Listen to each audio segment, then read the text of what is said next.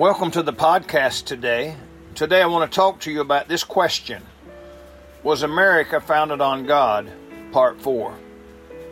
Psalm 33:12 says, "Blessed is the nation whose God is the Lord, and the people whom he hath chosen for his own inheritance." Yesterday we talked about the pilgrims coming to the New World to worship God. Today I want to talk about the Founding Fathers. Today there are those who try and deny the Christianity of the Founding Fathers and claim that they were not Christians. We need to stand firm and share with our children the rich heritage of our Christian nation. Don't let Satan steal the Christian heritage away from us today. I've read that 50 of the 56 signers of the Declaration were Christian. The great majority of the Founding Fathers expressed their faith and reliance upon the providence of God in the affairs of the nation.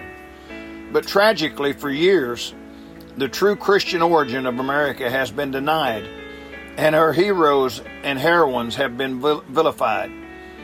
Remember the Facebook post that I shared on the program a few days ago that said, America's Founding Fathers read the Bible, and then someone put under it and decided to completely exclude it from the new government they were forming. When I fact-checked that statement, I found that it is not true. America's Founding Fathers included God in their lives, country, and Declaration of Independence. The Founding Fathers declared their independence from Great Britain and proclaimed their dependence on God. The Declaration of Independence declared references to God in several places.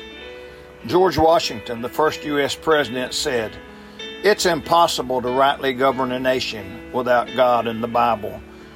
Thomas Jefferson, the third U.S. president, drafter and signer of the Declaration, said, "God who gave us life, gave us liberty." Benjamin Franklin, a signer of the Declaration and United States Constitution, said, "Here's my creed. I believe in one God, the creator of the universe, that he governs it by his providence." There are many statements like that from our Founding Fathers stating their belief and dependence on God. I urge you to go back and read what history says about the Founding Fathers and their dependence on Almighty God. May God bless you today.